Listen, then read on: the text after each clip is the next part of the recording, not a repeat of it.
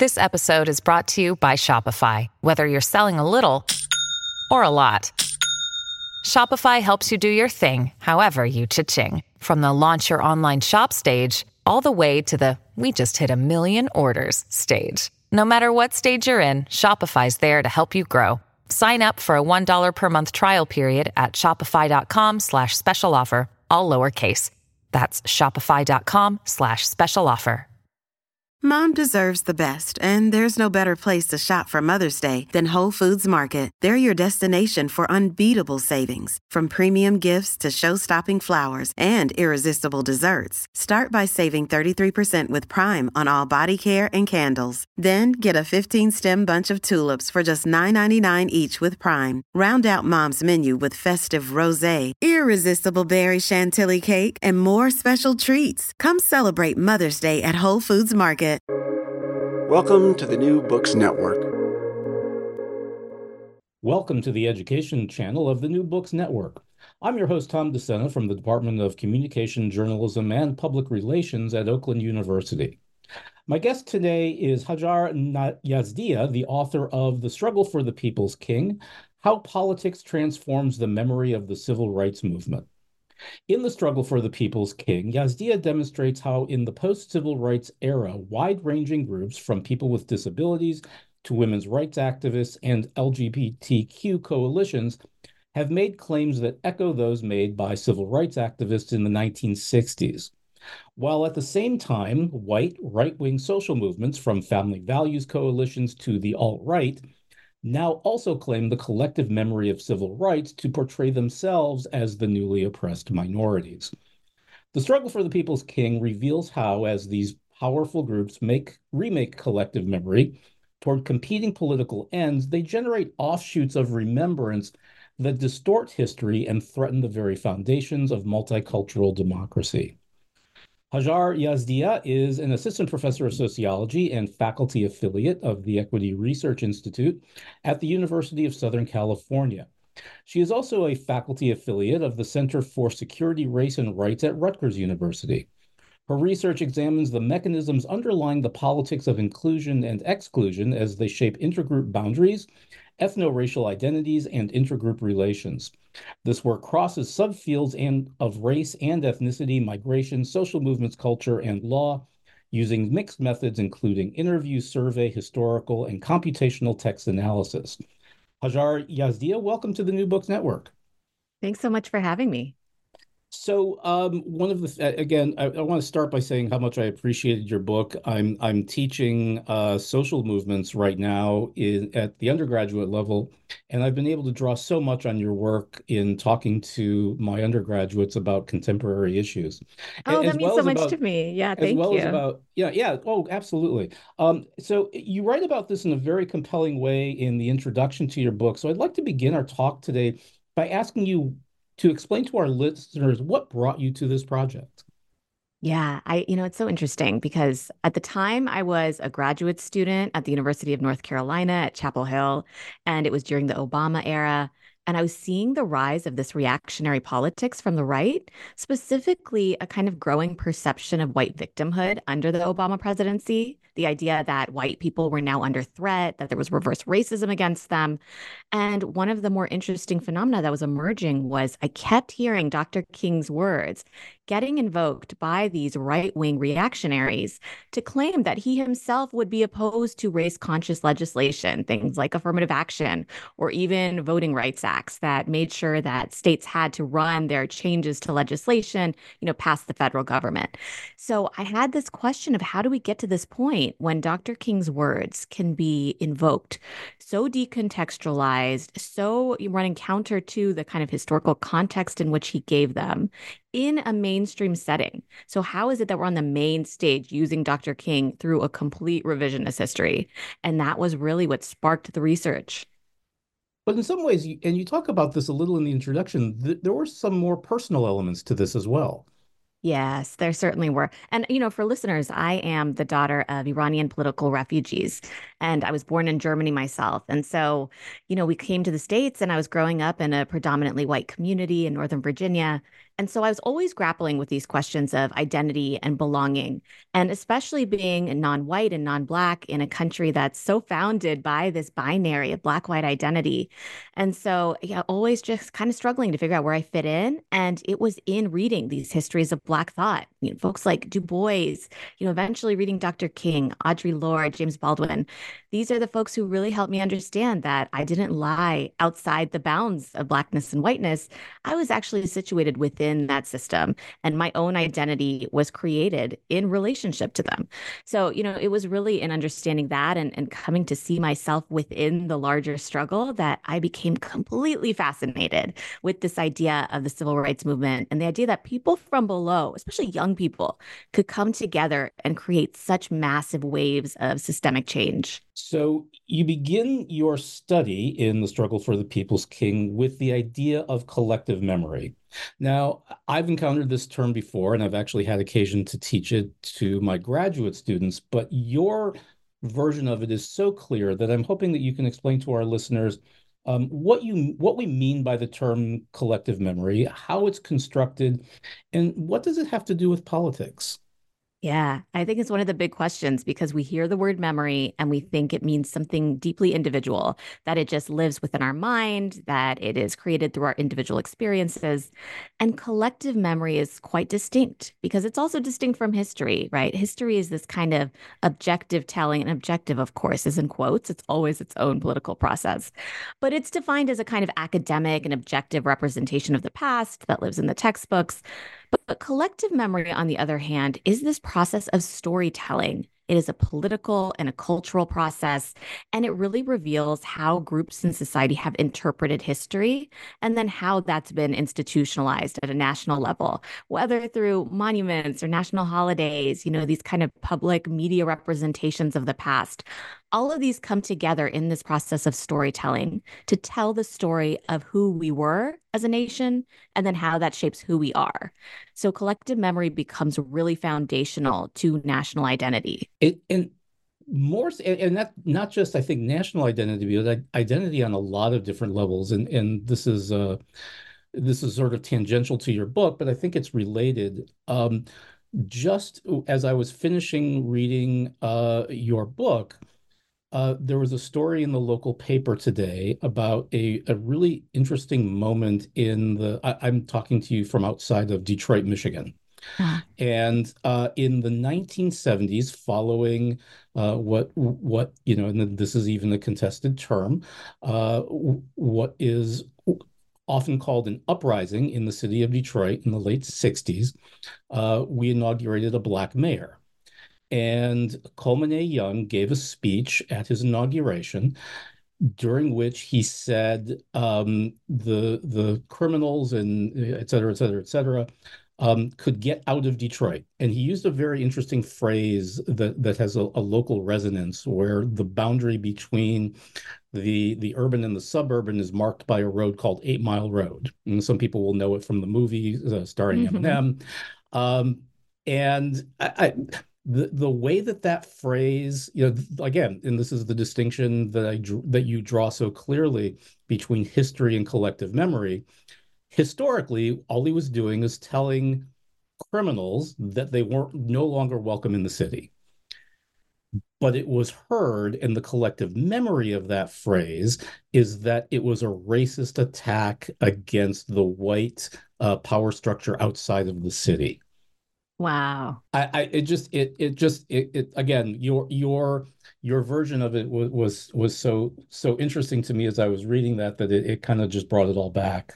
Yeah, no, that's the perfect example. And you're right. It's not always about a national collective memory. I think for me in the book, that is the way that we think about the retelling of the civil rights movement, is as something that is a national domain, right? It is a national resource for us all to draw upon when we think about the nation's story of who it was, dealing with the kind of spoiled identity of this history of enslavement, and then Jim Crow, and then coming up, and it's a redemption story.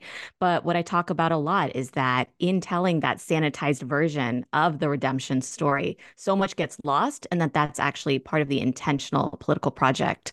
So speaking to your point, I mean, I think, thinking about collective memories at even a group level, at a place-based level.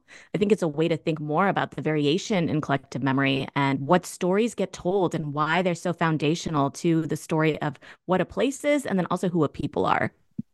Yeah, and again, I'm sorry to if we're belaboring this, but as I was beginning this class, I was telling you earlier about teaching social movements. I asked my students and undergraduates, so a lot of them taking it for general education credits, so they're coming from a large variety of different backgrounds. I asked them what the civil rights movement was about, and only one of them could identify that it was a struggle about African Americans. Oh my God, really? Yeah, everybody just sort of equated it broadly with the idea of human rights in this sort of general vague sense. But only one said no, it was about Black people. Oh my gosh. That's wild. And it's funny because I do even talk in the book about these studies about, the revisionist histories that have led Americans to not even understand that slavery was a core cause of the Civil War, which, Yeah, Nikki Haley too recently completely avoided yeah, discussing yeah. that when she's asked the question. But, your answer is telling me more about just the depth of sanitizing history, a very partial historical education in schools, and the fact that youth are growing up not realizing that this is a story about racism for the civil rights movement. That is so concerning to me. Yeah, it was astonishing. So, in the second chapter of the book, you develop a model for how collective memory is mobilized by social actors. Can you tell us a little bit about this model and how it works to kind of map the way that civil rights has been activated in a variety of different contexts? Yeah. So the way that I describe it is I say that I'm developing a critical theory of memory and contentious politics. And so what that entails is initially tracing these uses and misuses of the memory of Dr. King and of the civil rights movement over a 40-year span. So from 1980 to 2020. And so what I do in that initial conceptualization is I trace them and I create this metaphor of a tree with gnarled branches, because theoretically we often think about uses of collective memory as more like something that looks like a long bow. So it's a trajectory. It's something that has been coined reputational trajectories. And it means that prior uses of memory will enable and constrain subsequent uses of memory. But what I find, especially tracing these 40 years, is that instead of these long boughs, it looks much more like these gnarled branches, where you have these competing, intertwined uses of memory, and they're oppositional and they're tied up in these different thematic kind of categories. And so, I go into depth about what these different branches are and how they're in opposition, but it comes together under this idea of the theory of memory and contentious politics. And what I emphasize is that by creating a critical perspective on memory, it really helps us understand what I say are these three interconnected dynamics for understanding how memory actually shapes all of our contemporary politics.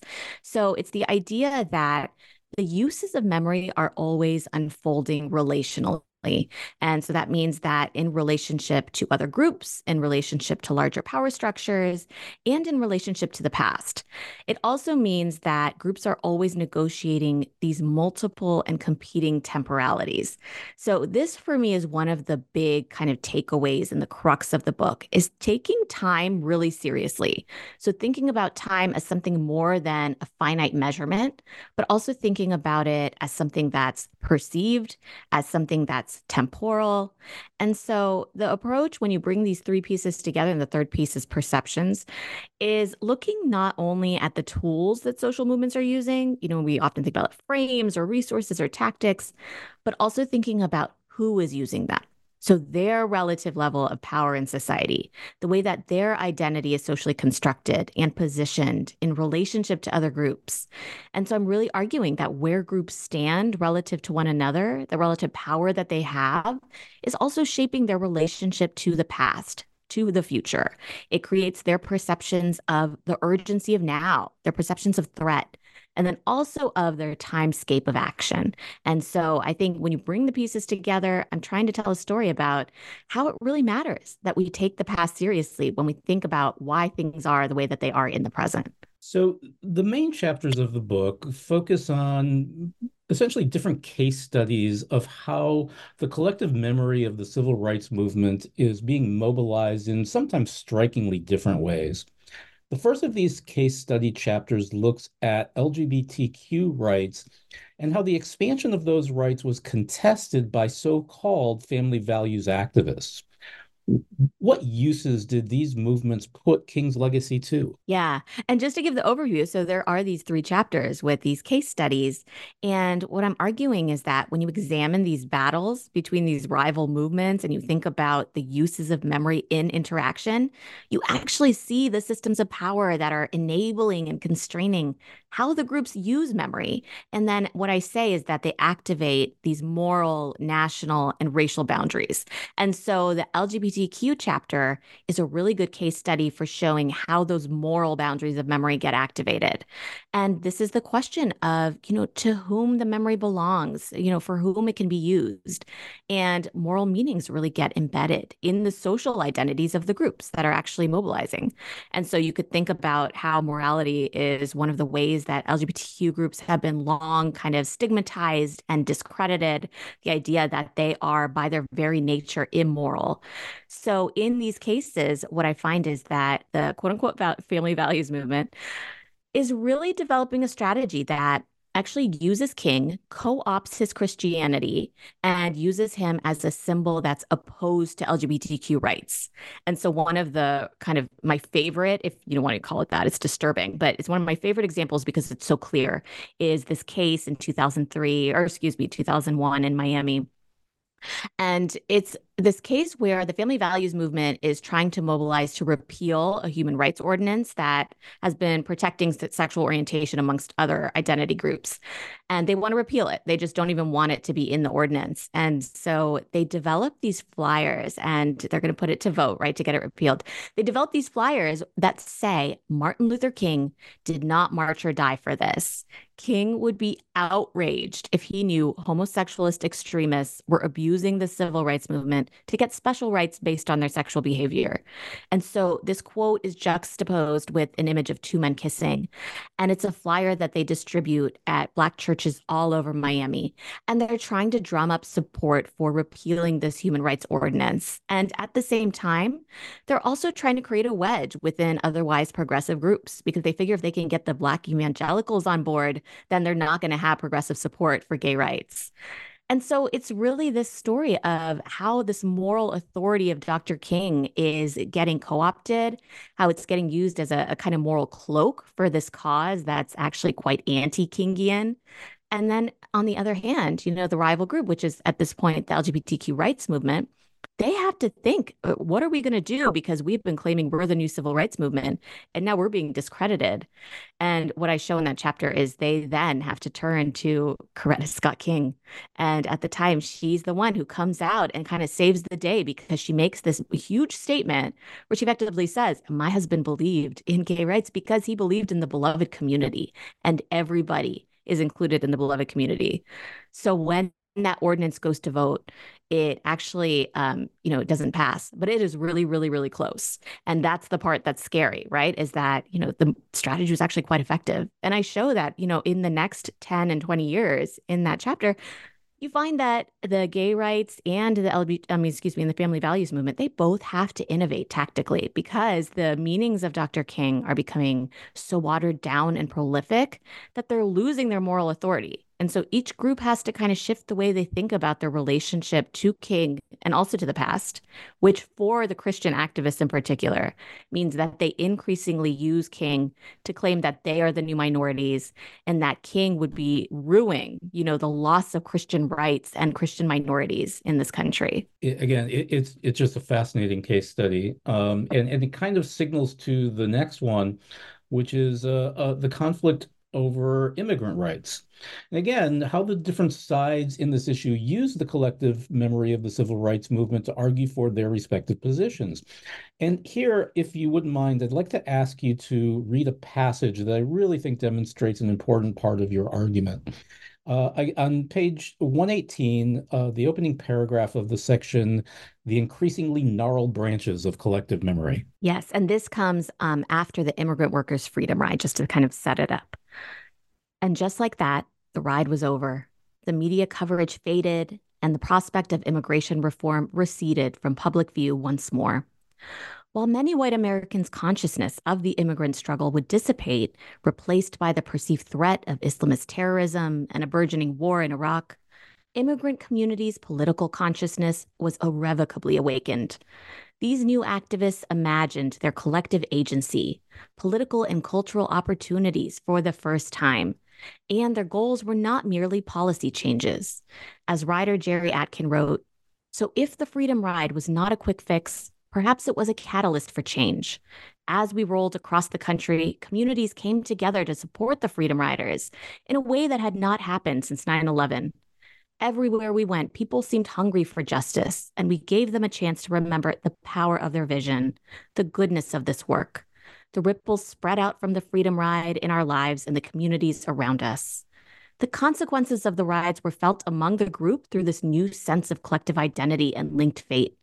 But they were also felt individually for immigrants who were learning the ropes of the American political system, gaining a sense of efficacy and empowerment and collective action, and understanding the potential limits of an assimilationist strategy."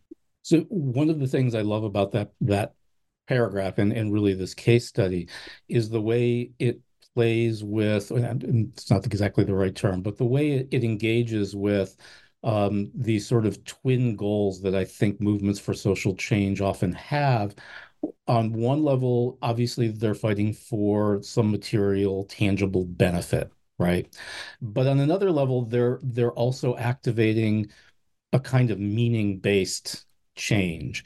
And that paragraph so strikingly demonstrates how even when one fails, the other one can be mobilized. That's right. Yeah, I'm so happy you picked up on that because for me, that is one of the things that I really hope readers will take away is this idea that so often, even folks that become involved in movements, they think about the real successes as the ones that are immediate to their goals. And a lot of times the goals are kind of legal gains, they're policy gains. But there's so much more that comes out of social movements, whether it's a shift in attitudes, a shift in the way we talk about things, the political discourse, and then also a shift in the activists themselves, which I think, especially in the case of folks who are coming into the political process for the first time, in this case, it's these immigrant workers who have truly been laboring. So it's not like they've had time to participate in American politics in a kind of proper sense.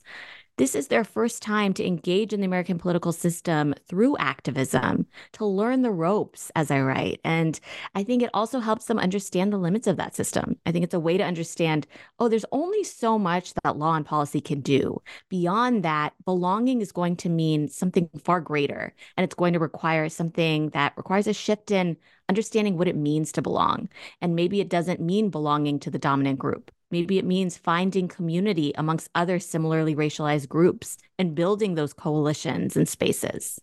And this chapter, the story of the Freedom Ride, is so moving for showing that.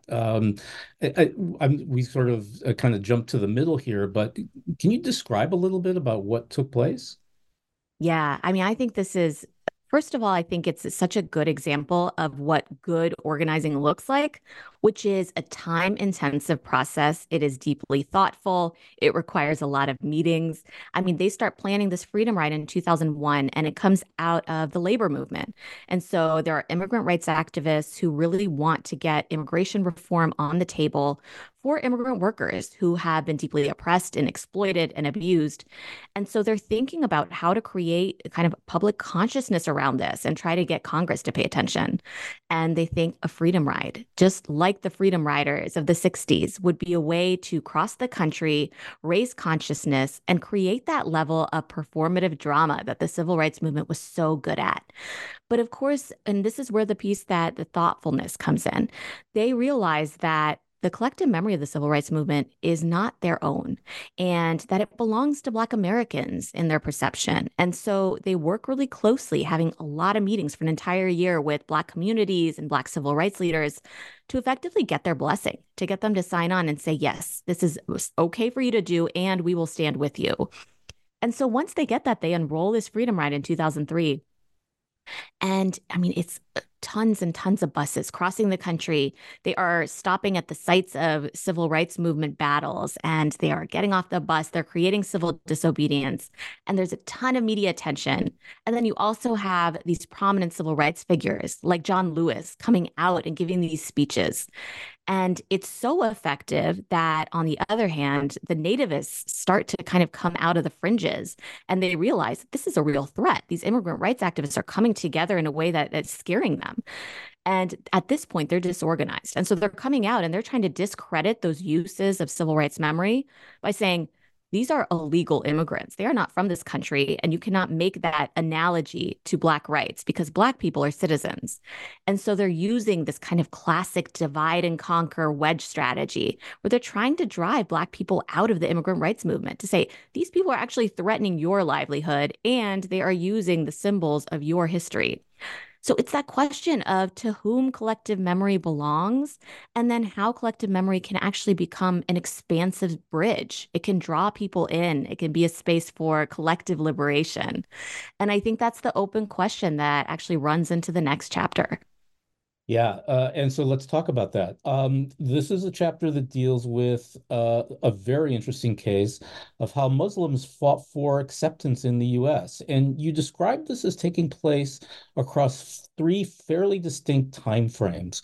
So how did activists make use of the collective memory of civil rights to argue for and, to be fair, against Muslim inclusion? Yeah, so this is interesting for me because it was a puzzle. So basically every minority rights group in this United States has used the tools of the civil rights movement. And this has been called the minority rights revolution, the rise of the civil rights society.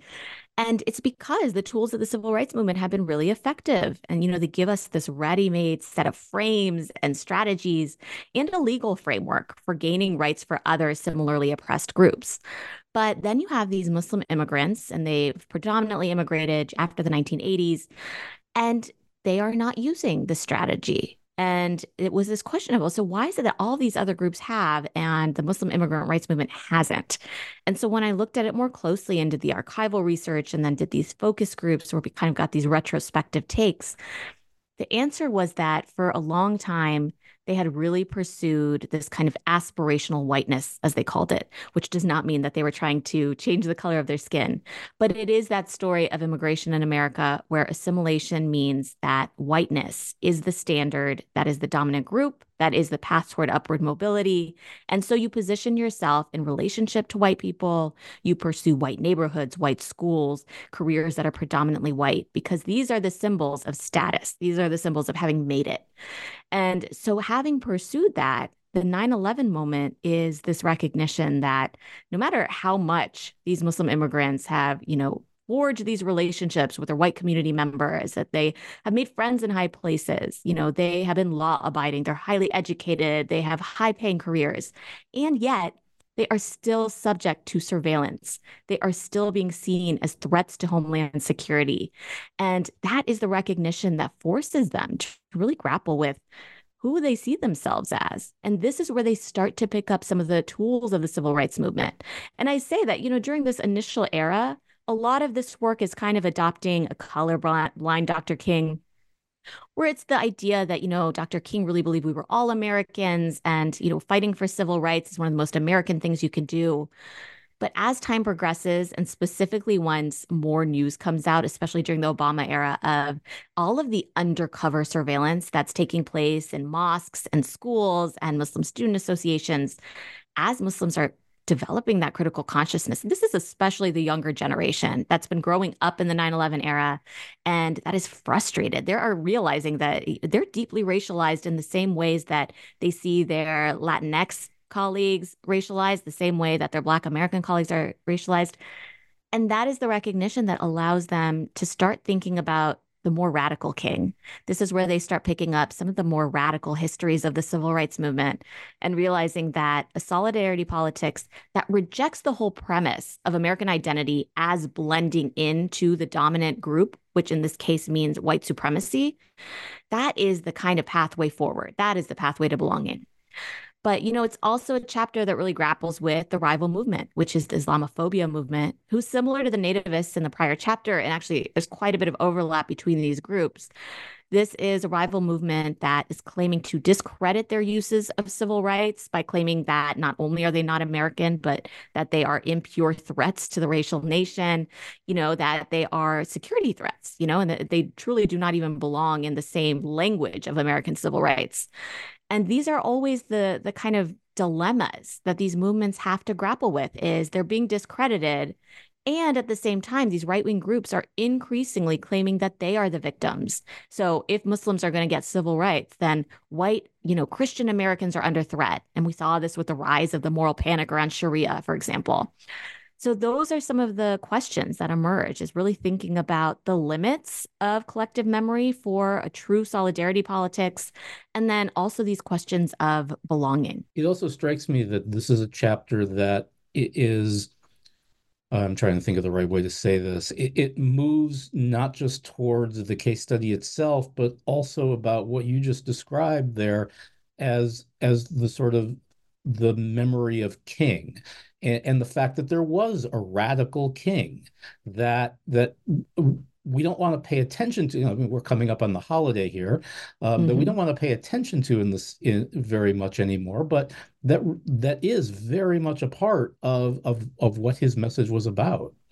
You're absolutely right. I mean, there's always this challenge where I talk a lot about how the dominant narrative in the book, the one that's being handed down by power, is the one of the whitewashed king who really upholds our story of American exceptionalism, of the American dream, of this kind of neoliberal project where any individual can rise up if they just pull themselves up from their bootstraps, and that Dr. King would really believe in individual liberties and state rights. So that's the story that gets handed down by, the Reagan administration when he signs the King holiday into law.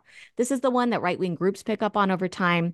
But what I also say in the book is that even the kind of democratic establishment buys into this idea that King really is a symbol of the American dream, and that he is a story of, good people coming together and this redemption story. And this is the one that immigrant rights activists initially pick up. It's the same one that Muslim rights activists initially pick up.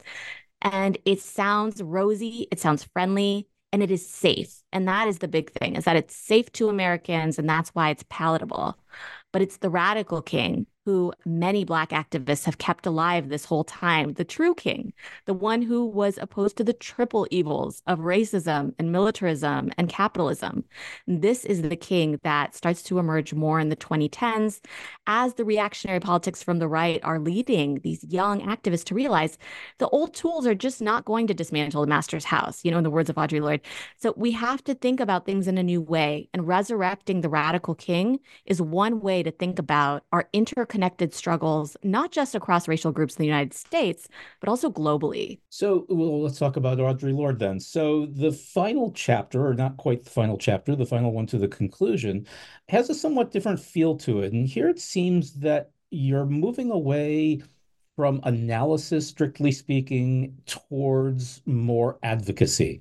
So tell us here what you mean by restoring the intersectional legacies of the civil rights movement. Yeah, this was a chapter where, I had shown through 3 chapters the struggles of deploying the collective memory of King and the civil rights movement. I'd shown the patterns that emerged through these moral and national and racial boundaries. But my question was, what is a pathway forward, right? Is there any hope of repairing or coming together? Or are we just irrevocably separated, right? Is the polarization so deep that we're just never going to be able to repair it? So this chapter for me was thinking about the case of the Me Too movement as it's emerging in the wake of Black Lives Matter, and how these white feminists who initially are kind of taking the front stage for the Me Too movement have to grapple with the fact that these histories of taking on sexual assaults in the United States are rooted in the advocacy of Black women, and that Black women's contributions have actually been central to just about every movement in America, every fundamental movement for social change that's actually created any form of racial progress or social progress. And it's those challenges. And so this is much more of, I did a social media analysis for this chapter. And then it's also a little bit of a kind of content analysis of news and these public reports. And I think for me, there was that question that remained, because it is a chapter that does show how these Black women's histories come to the forefront. There's a point where they call, I think, 2018 the year of the Black woman. There is a resurgence in the wake of the Kavanaugh hearings of really taking Anita Hill seriously and kind of atoning for the fact that she was not believed and that she was not listened to. And so Black women come to the forefront. I mean, everybody's saying Black women are going to save us.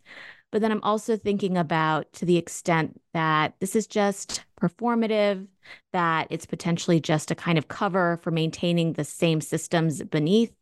And it's an open question that ends that chapter as a Black woman comes to become the CEO of the Me Too movement in 2020. And it's a question of, will white feminists actually be able to come around? Is this an intersectional future in the making, or is this just a kind of new face of the old process? I'm tempted to ask, so what's the answer to that? Yeah, I've been grappling with this too. And I I'm think sure. yeah, a lot of scholars have, especially because of the wake of George Floyd and in the way everybody was putting out these statements about anti-racism and reading all the Ibram Kendi books. And you know, now that we've seen this anti-DEI backlash and the way that it's taken shape in such an insidious way, I mean, Claudine Gay, getting kind of booted from her presidency at Harvard, for example, but we're seeing it all across the board is backlash to DEI programs being repealed. And it's not that DEI was ever the solution. I think it's when I'm thinking about the answer to the question I posed, I think it's the fact that dismantling these systems takes a lot more than the symbolic and performative kind of pieces.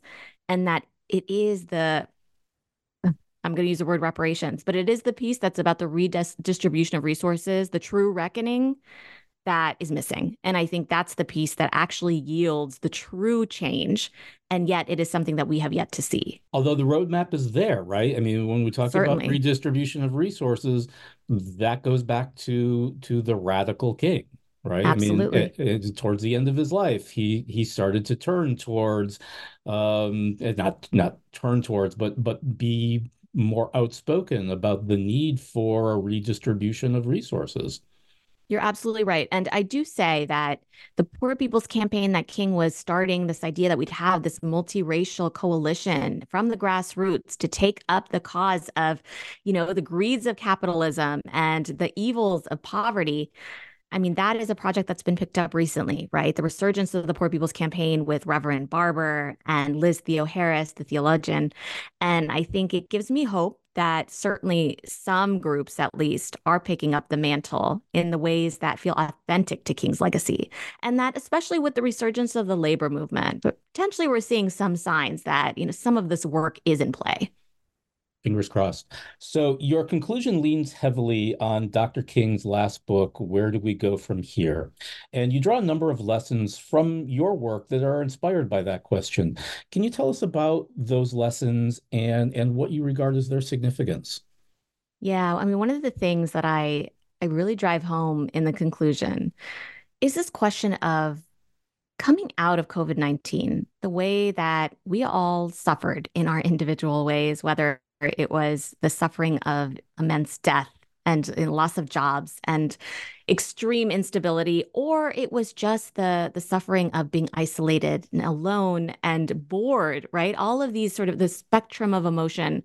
I don't really know anybody who had a good time during COVID. And what I say is coming out of COVID, what are we living for if not one another? That's the line that I pose, and I feel it deeply. And for me, I turn toward those lessons from the civil rights movement and Dr. King, which for me show that the critical education and the spiritual education are actually pivotal to our movement forward. And that requires really advocating for, fighting for the critical education in schools and then also culturally. So we have to hold to task these media institutions that perpetuate these false histories, because what I show throughout the book is that they have been complicit. They're the ones that have represented uncritically these right-wing false distortions of King and the civil rights movement and allowed them to move to the mainstream. And holding them to task means also politics of divestment and refusal. We have to refuse to play the same games and to play into that same political kind of divide and conquer strategy time and again. So for me, it's really the deeper on a academic level, the deeper kind of critical thinking about the questions of why. Why does the knowledge exist? What do these memories tell us? Who's left out of them? What is the political project behind the collective memory? But then also these personal questions about what our purpose is in this world. I mean, as sociologists, we know that we're social beings. So again, it's that question of what are we living for then if we are not living for one another? It's an excellent question. And it gets to the root of so many different things. Uh, I just want to take a moment to thank you for taking the time to talk today and really for your work on this project. It really is a fascinating study. But before I let you go, can I ask, what's next? What are you working on? Oh yeah. Oh, I'm working on a couple things. One thing that I'm actually excited about is I've been working with Blanca Ramirez, who is now a postdoc at UCLA, soon to be assistant professor at UT Austin. We have been working for years on a project looking at voter ID legislation in the South and then its effects on the strategies of immigrant rights organizations. And so it's this question of spillover. We often think about voter ID legislation as having kind of a direct line to voter engagement and whether people go to the polls or not. But we're actually thinking about it more at this meso level. And so what, effect does it have on the way that groups are organizing and thinking about how to draw people into the fold of civic engagement? So that's one project. And then another project that's very early in the making, but that is really a direct continuation of this book, is one that thinks about the prospects of truth and reconciliation in the United States. And so it's taking up some of the questions from that Me Too chapter about Black feminism. And it's the question of whether, at a grassroots level within our communities, if we can reckon with our local pasts, is there room for repair and moving forward in a more productive way together? That sounds absolutely fascinating. Thank you. That boy, yeah, I would invite you to come to Detroit. Um, I'd love to. there is I think there's a wealth of data to be learned from here. Gosh, that sounds good. Well, again, I just want to thank you again so much for your work and for taking the time to talk today on the New Books Network. Thank you so much, Tom. I really appreciate your thoughtful questions.